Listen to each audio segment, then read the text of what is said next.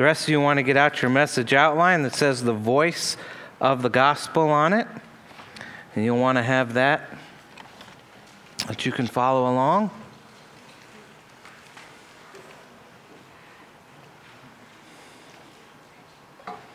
Okay. And we're at 2 Timothy chapter 2, verses 14 through 26, and Eve is going to read that for us this morning.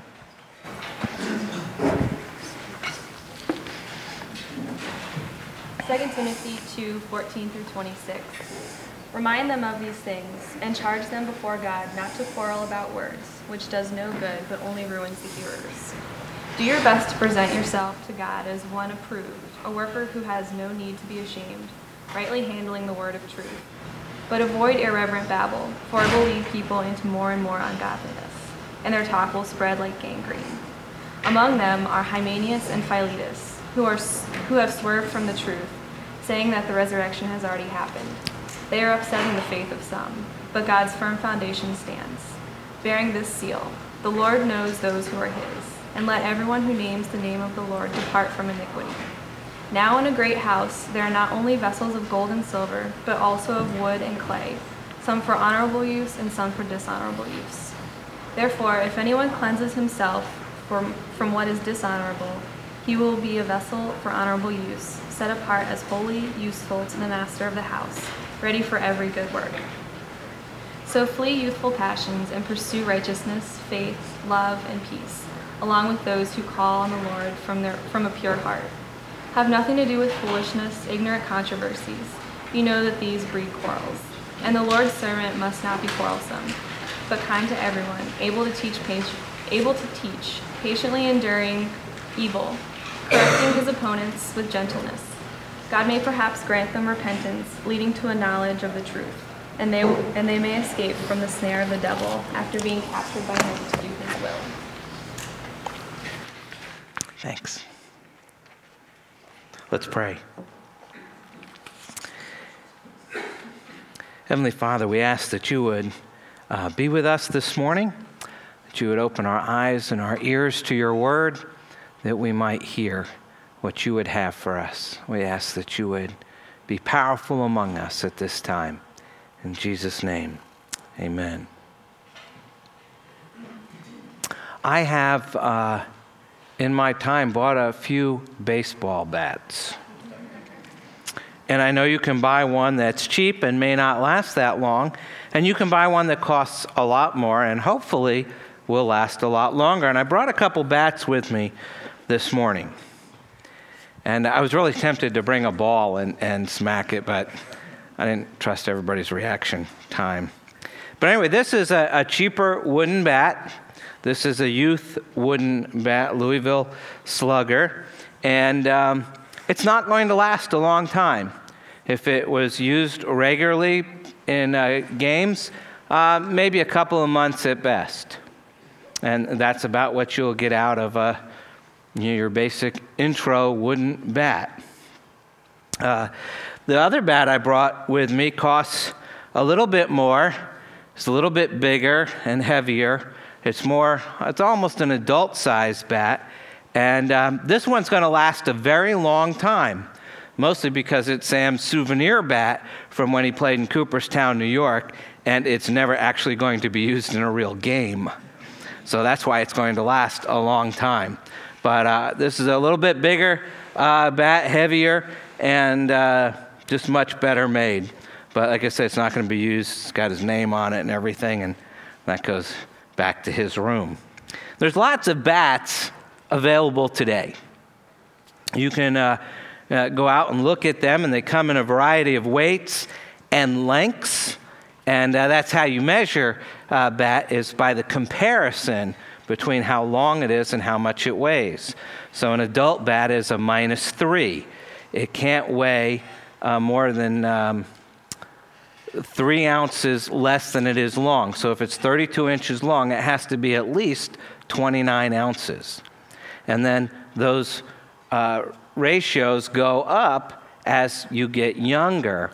And so when you start in, say, Little League, the lightest bat, you can get a -13 aluminum bat.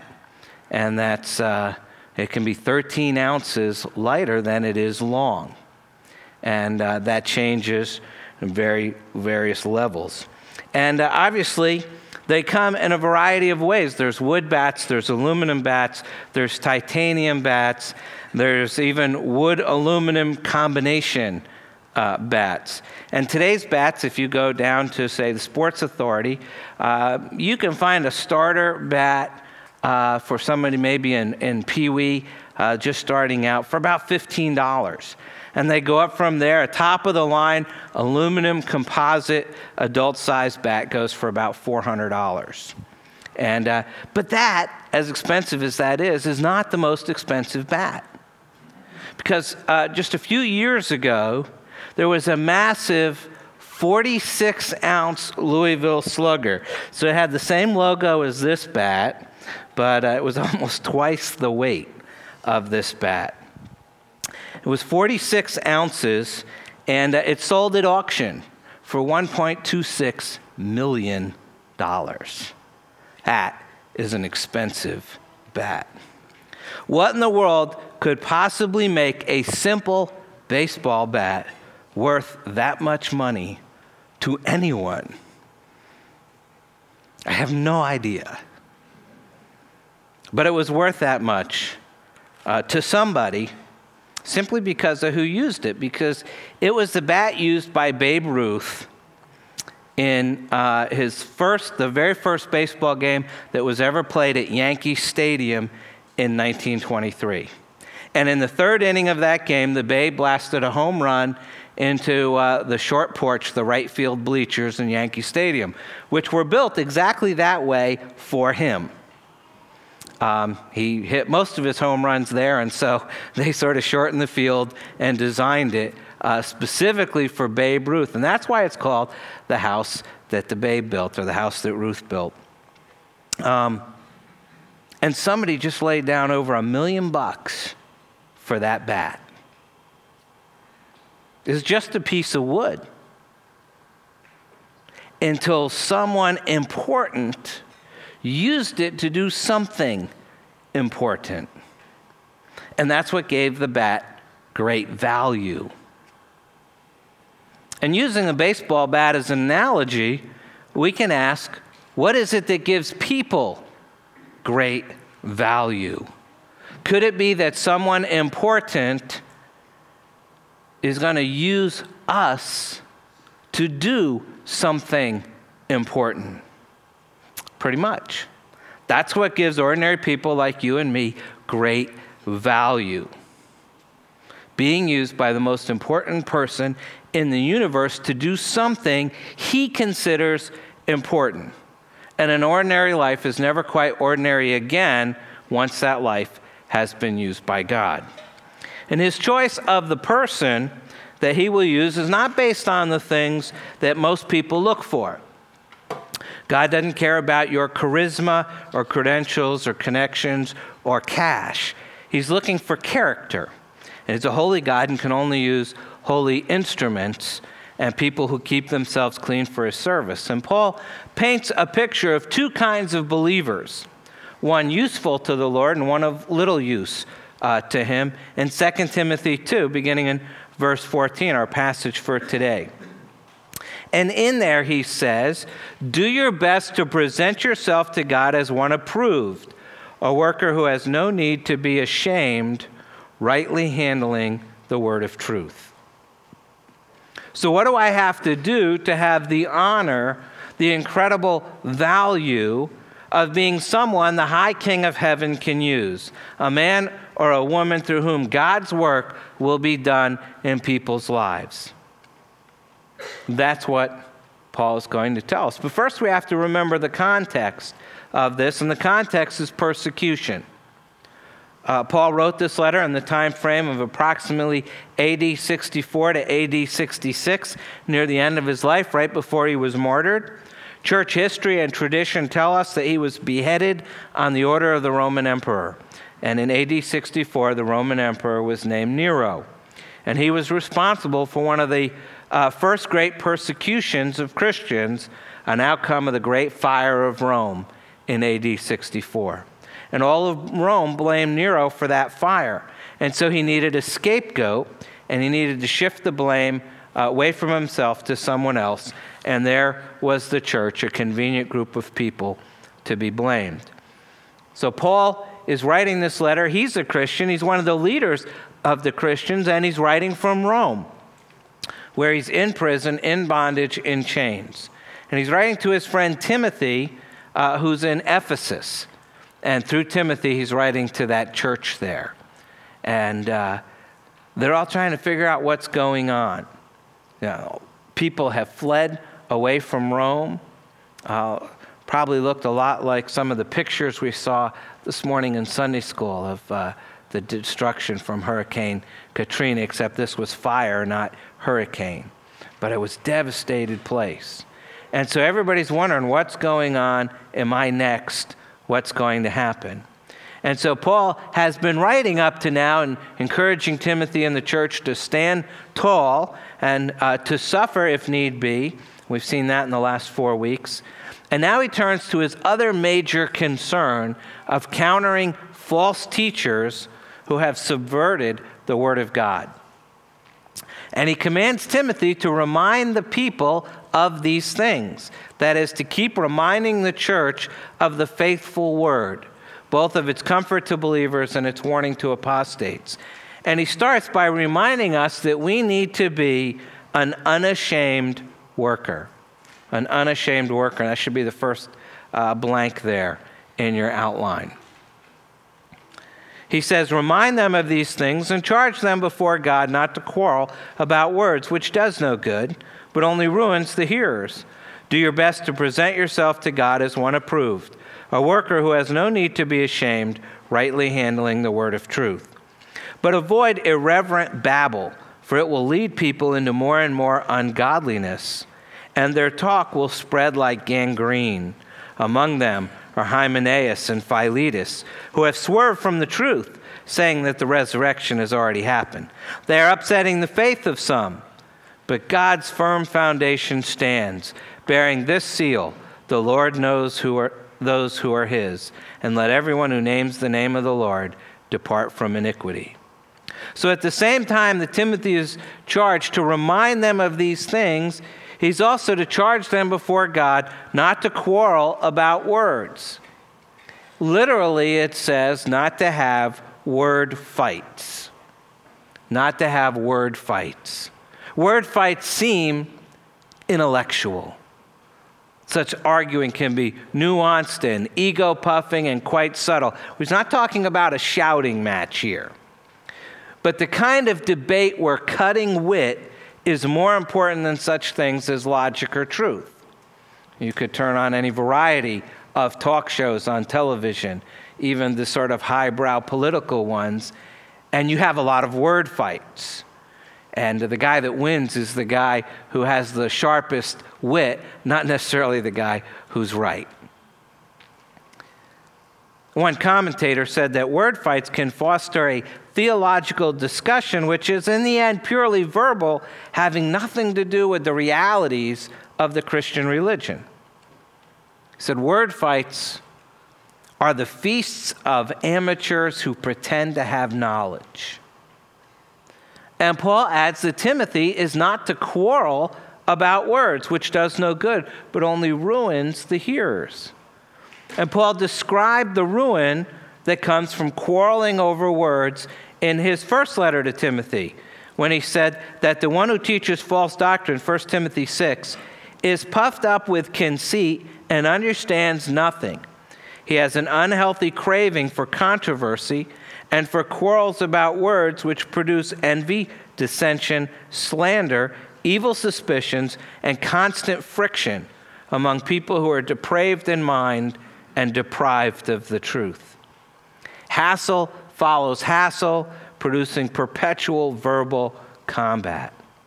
Later, when advising Titus about these same kind of people, he ordered Titus in Titus 3, as for a person who stirs up division, after warning him once and then twice, have nothing more to do with him, knowing that such a person is warped and sinful, he is self-condemned. Now, those are pretty tough words for someone who's just running off at the mouth. But remember, the topic that they're having these verbal bouts over is the truth of God's Word. It's very interesting that C.S. Lewis, in his book, The Screwtape Letters, in the very first letter of the older Screwtape, and this is from an older devil to a younger devil and trying to subvert God's people and keep them away from the truth of the gospel. In the very first letter of counsel to the younger demon, whose name was Wormwood, he says, "Your man has been accustomed, ever since he was a boy, to have a dozen incompatible philosophies dancing about together inside his head. He doesn't think of doctrine as primarily true or false, but as academic or practical. Jargon, not argument, is your best ally in keeping him from the church." I thought that was really insightful. Satan knows how to get folks to quarrel about words that have no meaning. And if every opinion is regarded as equally valid, as postmodernism says today, then words have no meaning. And if religion is merely a private matter, which may or may not have anything to do with a person's character, then you're always going to have friction and debate within the church. And the damaging effect of such debates is they will, as Paul says in verse 16, they'll lead people into more and more ungodliness. Or in verse 18, they are upsetting the faith of some. Now that word upsetting is actually much stronger in Greek. It's the word catastrophe, from which we get the word catastrophe. It's like spelled exactly the same except with a K instead of a C. And Paul is saying this false teaching is a catastrophe to the faith of some people. And because of the serious nature of these word fights, Timothy is told to charge them before God. Quarreling over words is a grave matter, and God himself will call such word warriors to account. Remember this when you encounter people like this, either in the church or at your door. And so if you shouldn't be having word fights, what should you be doing instead? And Paul tells them to focus on word handling. Word handling.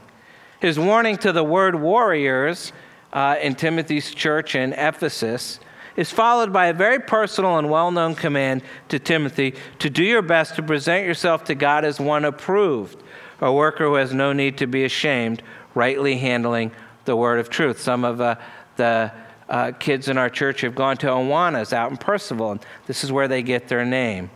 Worker approved, not ashamed. That's the acronym. Comes from this passage.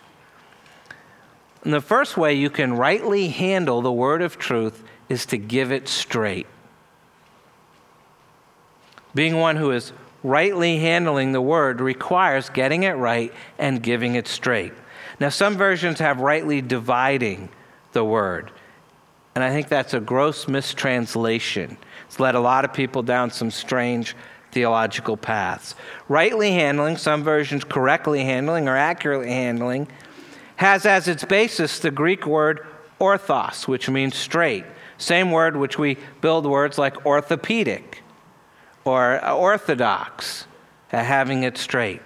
And this is the only place in the New Testament where this word occurs. So the exact charge to Timothy then is to impart the word of truth without deviation, undiluted, straight.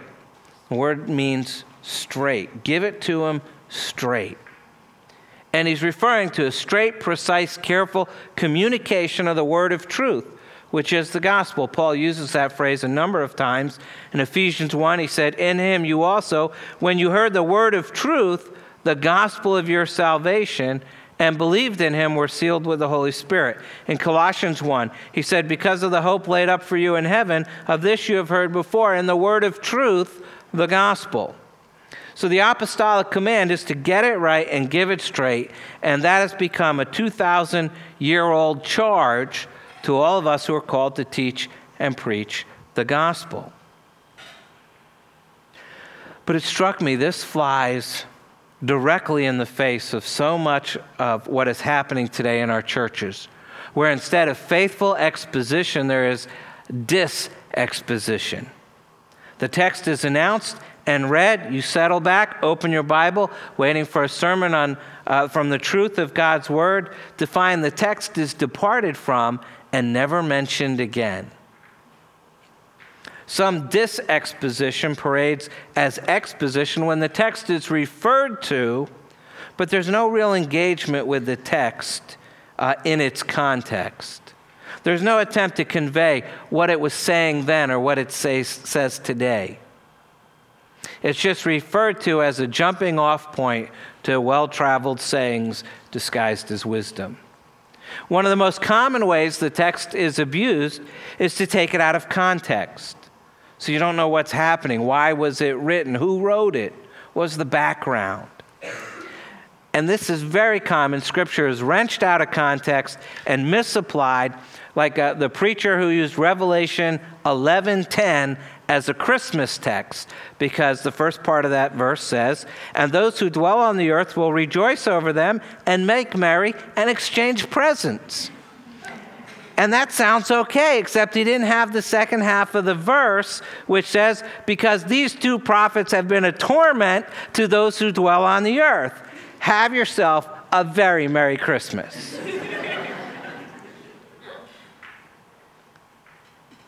That's just not what that text was talking about.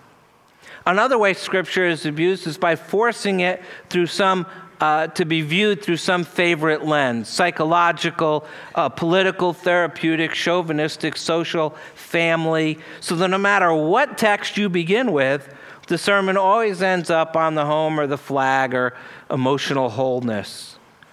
The psychological lens is especially harmful because most congregations are not going to recognize the psychological subtext that's being read into the passage. Finally, probably the worst way Scripture is abused is by moralizing. The predominance of self-help and how-to sermons fall into this category. This, of course, comes from that great Reformation slogan, "Sola bootstrapsa," by my bootstraps alone. Yeah, that one didn't make the logo. For example, in this kind of mistaken preaching, Paul's words in Philippians 3:13, "Brothers, I do not consider that I have made it on my own, but one thing I do," and they stop there. And it's taken to teach the importance of having goals. It's not a bad thing. And the pastor preaches on goal setting without referencing Paul's goal, which, as the rest of the verse says, "Forgetting what lies behind and straining forward to what lies ahead, I press on to the goal for the prize of the upward call of God in Christ Jesus." That passage isn't about goal setting. It's about moving forward to Christ.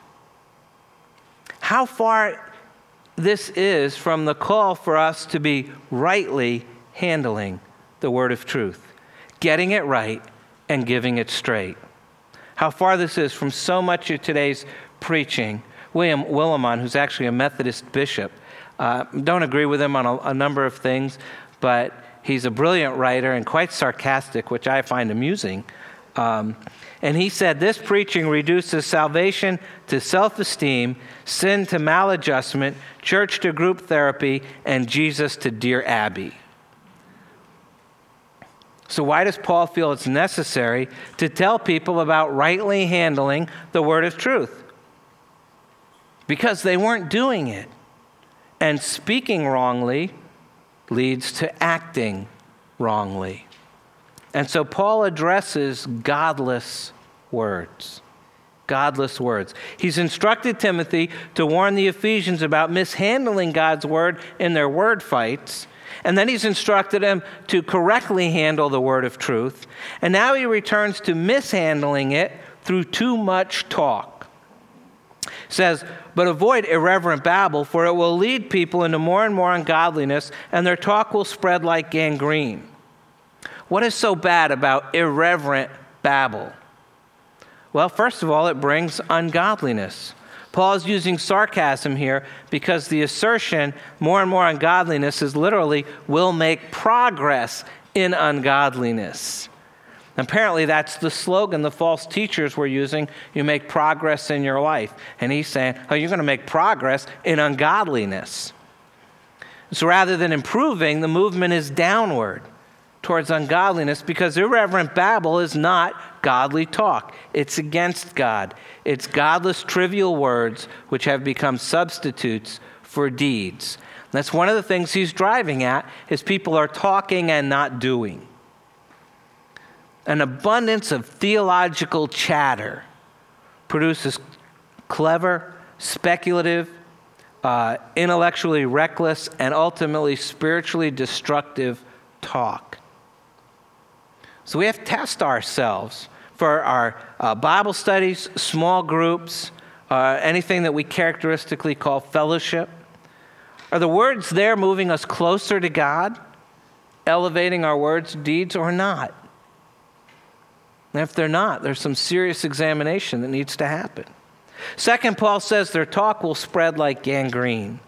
Of all the words in the English language, few bring a less pleasant picture to my mind than gangrene. It reminds me of the hospital scene from the movie Gettysburg, where limbs have been amputated and just piled up into big piles of arms and legs, and infection is rampant. The idea of gangrene frightens me because it spreads rapidly and literally kills off limbs and members of your body if it's not quickly treated. For those brave souls still listening, he brings this up, this unpleasant ailment, in this letter to Timothy.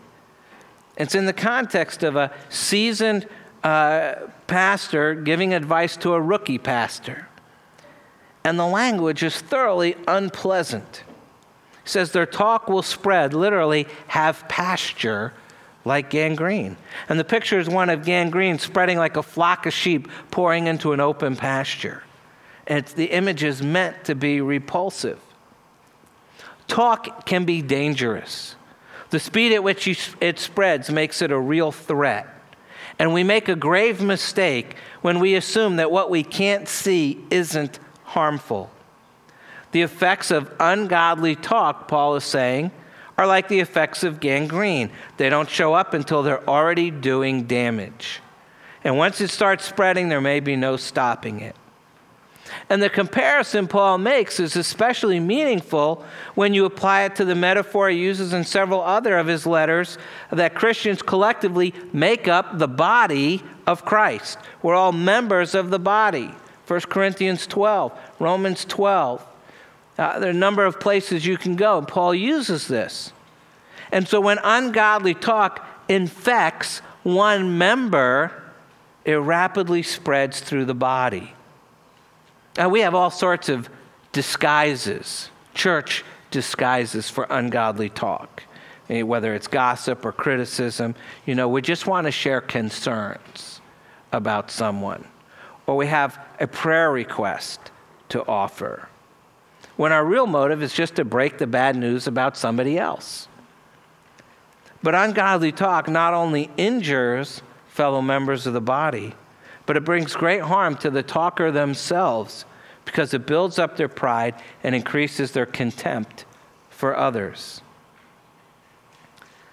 When you think of dangers to the body of Christ, you might not put talk at the top of your list. But Paul sees that it can be deadly. And two of the principal purveyors of this infection are oozing with heresy. He says, among them are Hymenaeus and Philetus, who have swerved from the truth, saying that the resurrection has already happened. They are upsetting the faith of some. They are a catastrophe for the faith of some. Now, we've already met Hymenaeus in 1 Timothy 1, where Paul states he had already excommunicated this guy. But now he has a new sidekick, and they're working hard to spread infection. And their insistence that the resurrection has already happened is not talking about Christ's resurrection, but their insistence is that the final resurrection, the great resurrection of the living and the dead, has already taken place spiritually for all believers and was not going to take place physically. It was over, they claimed. All the promised end-time eternal realizations are now yours. And the damning thing about this teaching, apart from untruthfulness, is it ultimately attacks the reality of Jesus' physical resurrection. The physical resurrection of believers is so linked to Christ's physical resurrection that if Christians are not physically resurrected, that would prove that Christ had not been bodily resurrected either. Paul argues that in 1 Corinthians 15. He says, "Now if Christ is proclaimed as raised from the dead, how can some of you say there is no resurrection of the dead? But if there is no resurrection of the dead, then not even Christ has been raised. And if Christ has not been raised, then our preaching is in vain and your faith is in vain." So Paul directly ties this doctrine of the physical resurrection to Christ's resurrection. And they're denying this. They're saying there's no physical resurrection. It's just a spiritual thing, and you have it now. You get all the benefits now. Everything should be great for you now. And it's just a first century version of the health and wealth gospel.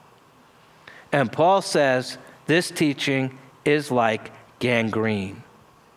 Even though it's been sugar-coated and wrapped in Hymenaeus and Philetus' smiling declaration that they have the fullness of the resurrection now, health, wealth, privilege, and power. And that's really the good news. Paul's preaching? Well, just look at his circumstances. He's in prison. It must be a lie. If he had the authentic good news, he'd be living the good life like us. And it's like spiritual anthrax.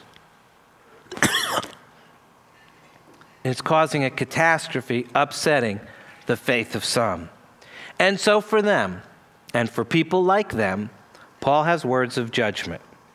How will it turn out for those who mishandle the word with word fights and irreverent babble, as opposed to the believer who's rightly handling the word of truth, those who get it right and give it straight?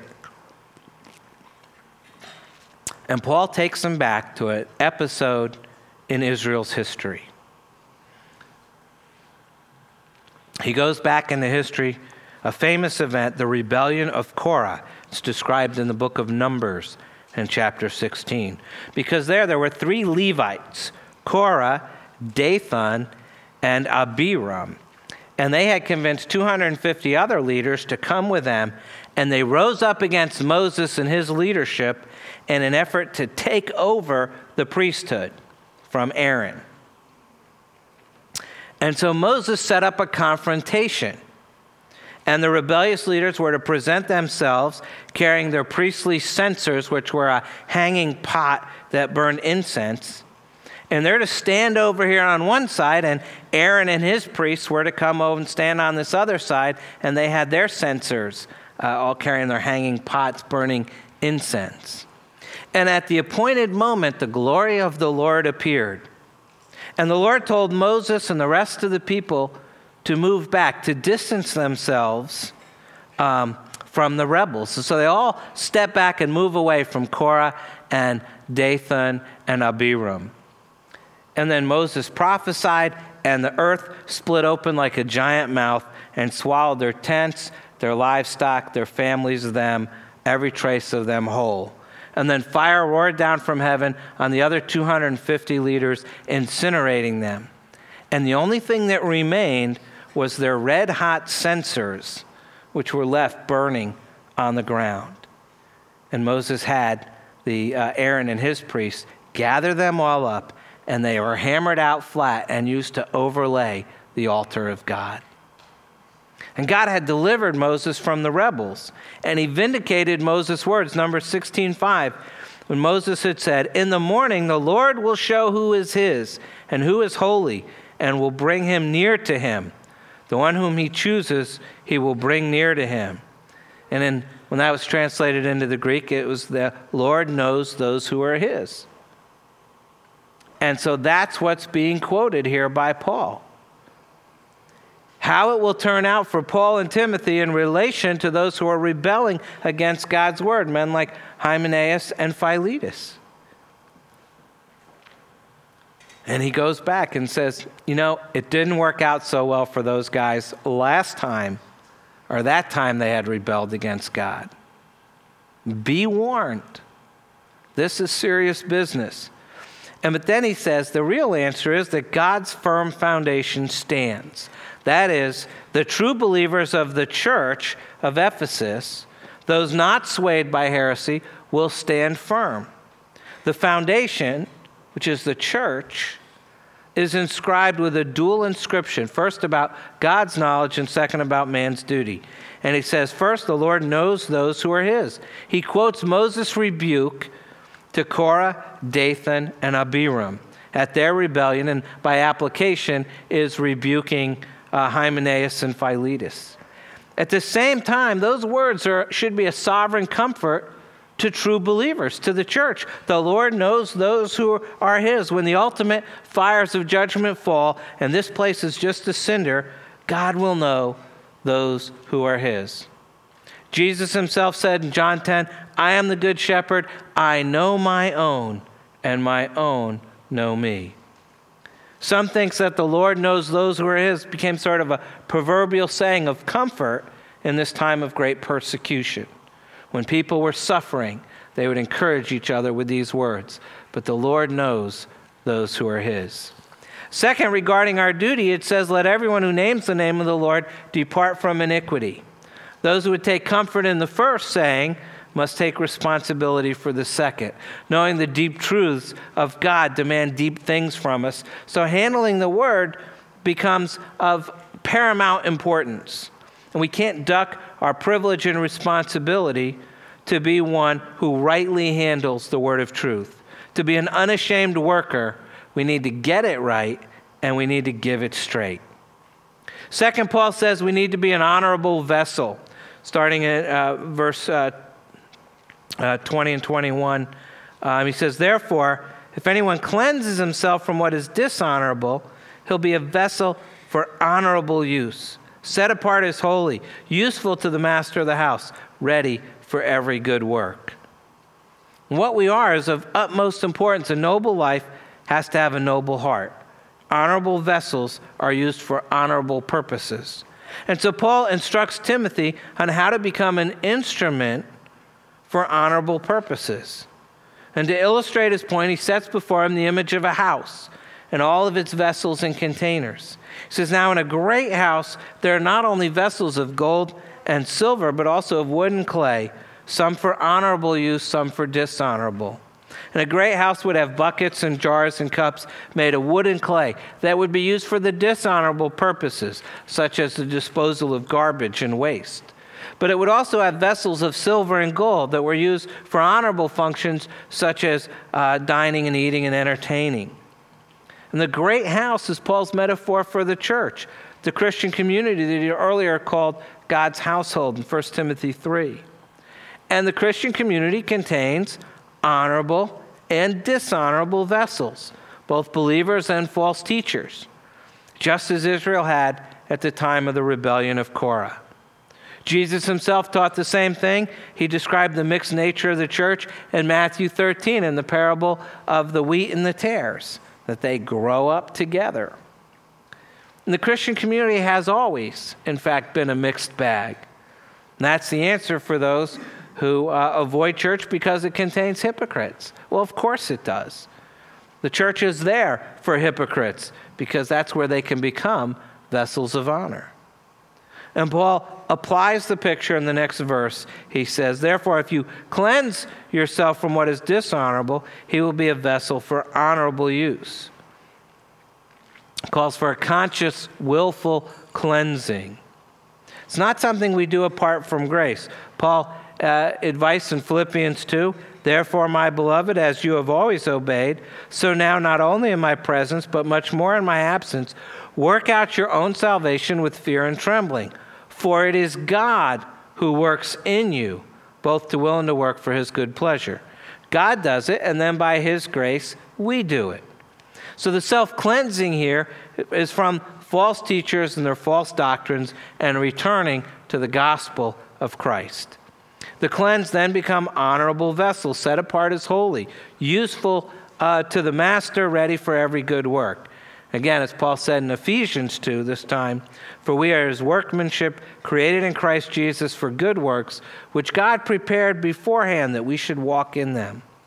So Paul's advice moves from the making of an honorable vessel to the maintenance of it. He gives a double command. In verse 22, he says, flee youthful passions and pursue righteousness, faith, love, and peace, along with those who call on the Lord from a pure heart.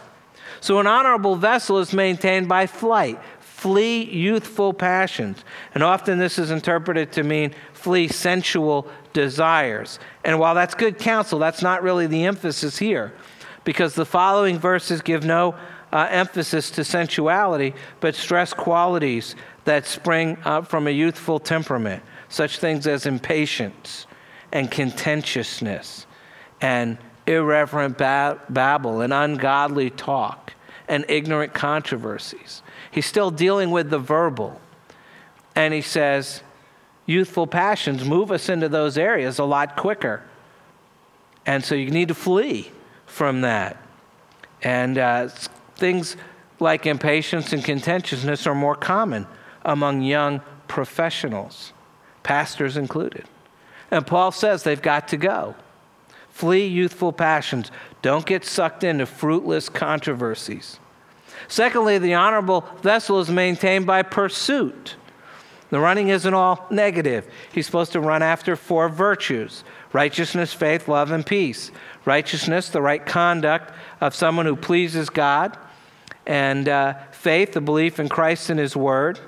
Love is a love for people. It's an outward love. He's to love the people in his church. He's writing to Timothy. And when time and circumstances reveal that some of his saints were in fact big sinners, he's to go on loving them with all of their faults and weaknesses. And then peace, maintaining calmness and harmony with the people. And he was to do that in the company of other believers, along with all those who call on the Lord from a pure heart. And the picture created by Paul's contrasting commands of flee and pursue is unique. Timothy is to flee as fast as his feet will carry him away from the youthful passions of impatience and harshness and the love of debate. And at the same time, he's supposed to sprint, arms outstretched, after righteous conduct and faith and love for others and peace. And such divinely ordered flight and pursuit would ensure the maintenance of his life as an honorable vessel. Christ would be pleased to fill him with grace and to serve it to the church through Timothy. And that's wisdom. Fleeing is as important as pursuing. Our no is as important as our yes. When we say no to unprofitable things, then we can say yes to the best things. So what should you flee and what should you pursue? To be an honorable vessel, we need to flee wrong and pursue right. And third, he says we need to be a gentle servant.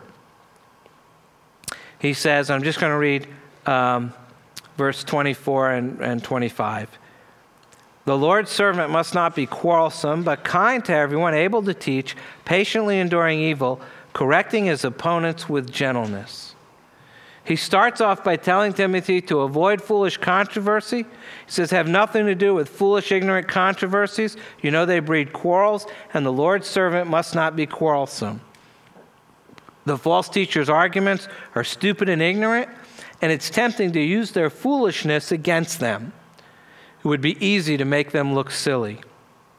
And Timothy was certainly in a position he could show his stuff, his biblical fidelity and knowledge and reasoned argument in contrast to their nonsense. But Paul warns him, says, because you know that they, ignorant controversies, breed quarrels. I've been in those kinds of conversations. And even if I knew I was right, very quickly you get sick and tired of what's being said. But you keep on arguing because your sin nature says you got to win. And it doesn't become about being right or truthful. The argument becomes about winning. And Paul is saying that any of us who have an argumentative nature need to be careful. It's too easy to win the argument and lose the person. And that's not being a gentle servant, which is what Paul says we're supposed to be. So rather than arguing, Paul's servant lives out 4 positive injunctions. The Lord's servant must not be quarrelsome, but he should be kind. He should be able to teach, patiently enduring evil, correcting with gentleness. kind to everyone, even those who disagree, able to teach, skillful in teaching, fulfilling the major concern of Paul's letters to Timothy and Titus. He should be patiently enduring evil. Commentator William Barclay said, "There may be greater sins than touchiness, but there is none which does greater damage in the Christian church. Too many of us are quick to take offense and slow to forgive." But the fourth command is the one I want to talk about, correcting his opponents with gentleness. No clever put-downs of the false teachers was allowed, but just gentle correction, speaking the truth in love. And the foolish heretics are getting more than they deserve. They're getting gentle instruction. That's divine wisdom. I remember one time when I was serving in Alabama. One Sunday I got a panic call early afternoon from a friend who had attended another church in town. It was someone I had known socially. And the pastor there, who was also a friend, had asked everyone in the service that morning to stand up if they were willing to renounce the sin of racism. Now, this was in South Alabama. And one person, it's a congregation of maybe 300 people, one person wouldn't stand up. The entire church stood up except for one person. And so the pastor called that person out in the middle of the worship service and asked them to leave because they wouldn't renounce the sin of racism. But it turned out this was an elderly woman, a founding member of the church who was much loved by all. Additionally, she was hard of hearing. And she thought he was asking people to stand up if they needed to repent of that particular sin. And since she didn't consider herself a racist, she didn't stand up. And then she was asked to leave, and of course she was upset that the pastor thought she was a racist and embarrassed her in front of the whole church. And before you know it, there was a major revolt in the church. And I got a phone call. What do we do? And after many other phone calls, 2 days later, that Tuesday morning, 2 other pastors and I, a Baptist, Methodist, and Presbyterian, it's not a joke, this really happened. We met with the pastor from this church. And when we met, he wasn't all that sure what he had done wrong. So we talked with him, we shared various scripture passages with him, but nothing seemed to have an effect until we read this passage. And the Lord's servant must not be quarrelsome, but kind to everyone, able to teach, patiently enduring evil, correcting his opponents with gentleness. And he said, I absolutely agree with that. And I said, okay, were you gentle? And he just stared at us. It was just dead silence. We were in a conference room in another church. And then he just started weeping. And he repented, and he went back to his church, and he repented before them. And I like to say the story had a happy ending. But about 2 years later, he did a similar thing. To the best of my knowledge, he is no longer in the ministry.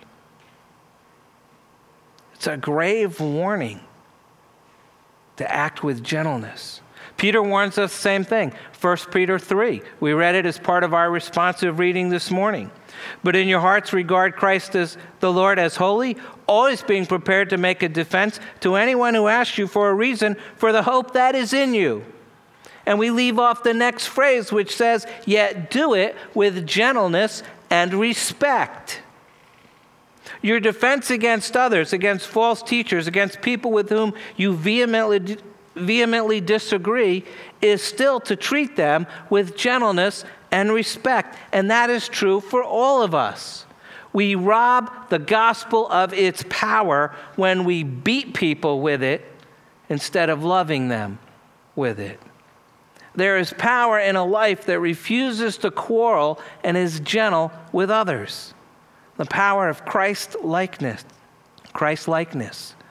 And that's why Paul said, I entreat you by the meekness and gentleness of Christ. 2 Corinthians 10:1. The ministry of an unashamed worker, an honorable vessel, must be clothed as a gentle servant, not quarrelsome, but pastoral, kind, teaching, patient, gently instructing. In contrast to this, throughout his letters to Timothy, Paul urges him to encourage sound words.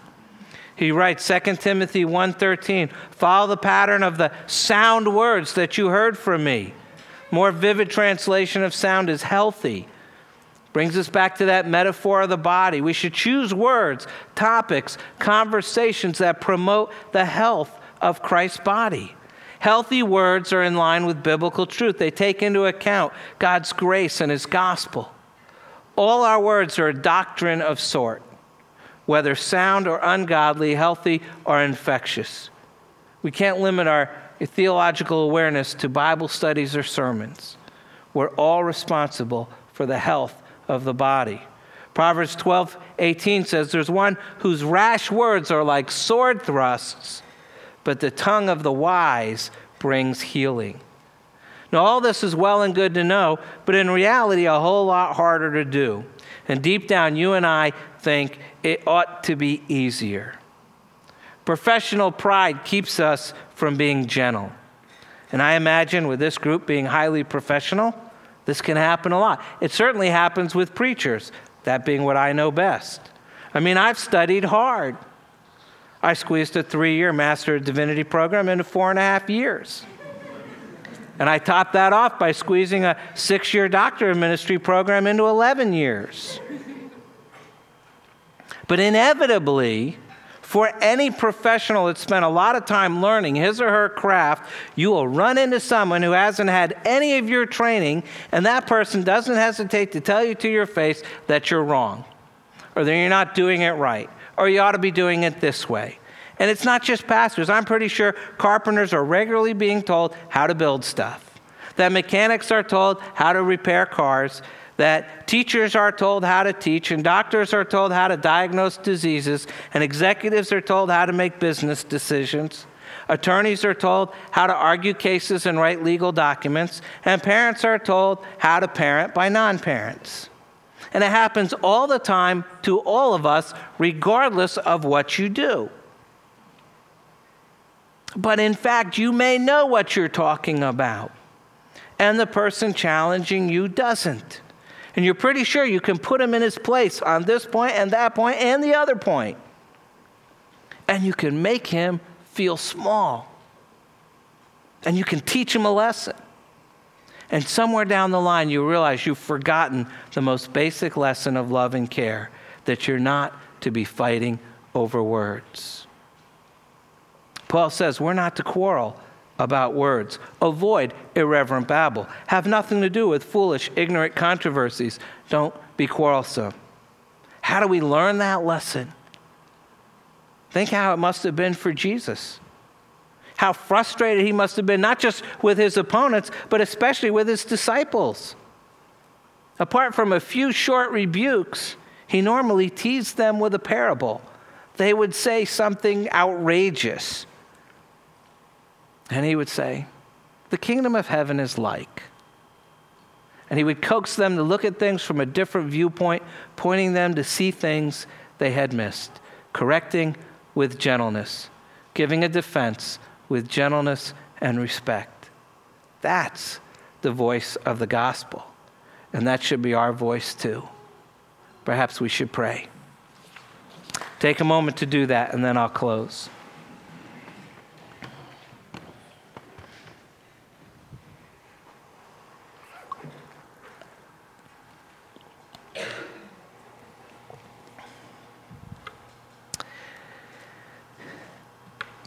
Heavenly Father, there's some of us here pretty smart, and we're good with words.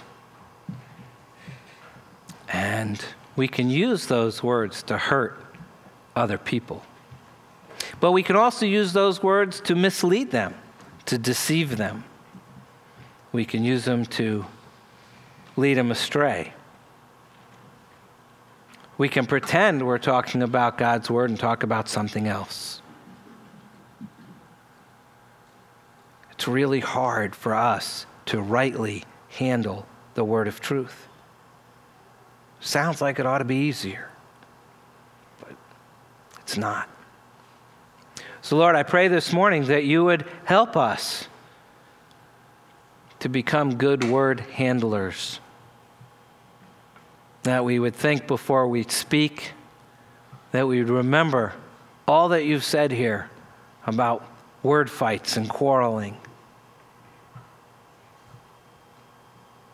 Father, we're liable to go out and get in a word fight on the way home. We need your Spirit to work within us so that we don't do that. So I ask this morning that your Spirit would work powerfully among us, reminding us of your word, the word of truth, that we would begin to get a little bit better at handling it rightly. Do this for us in Jesus' name. Amen.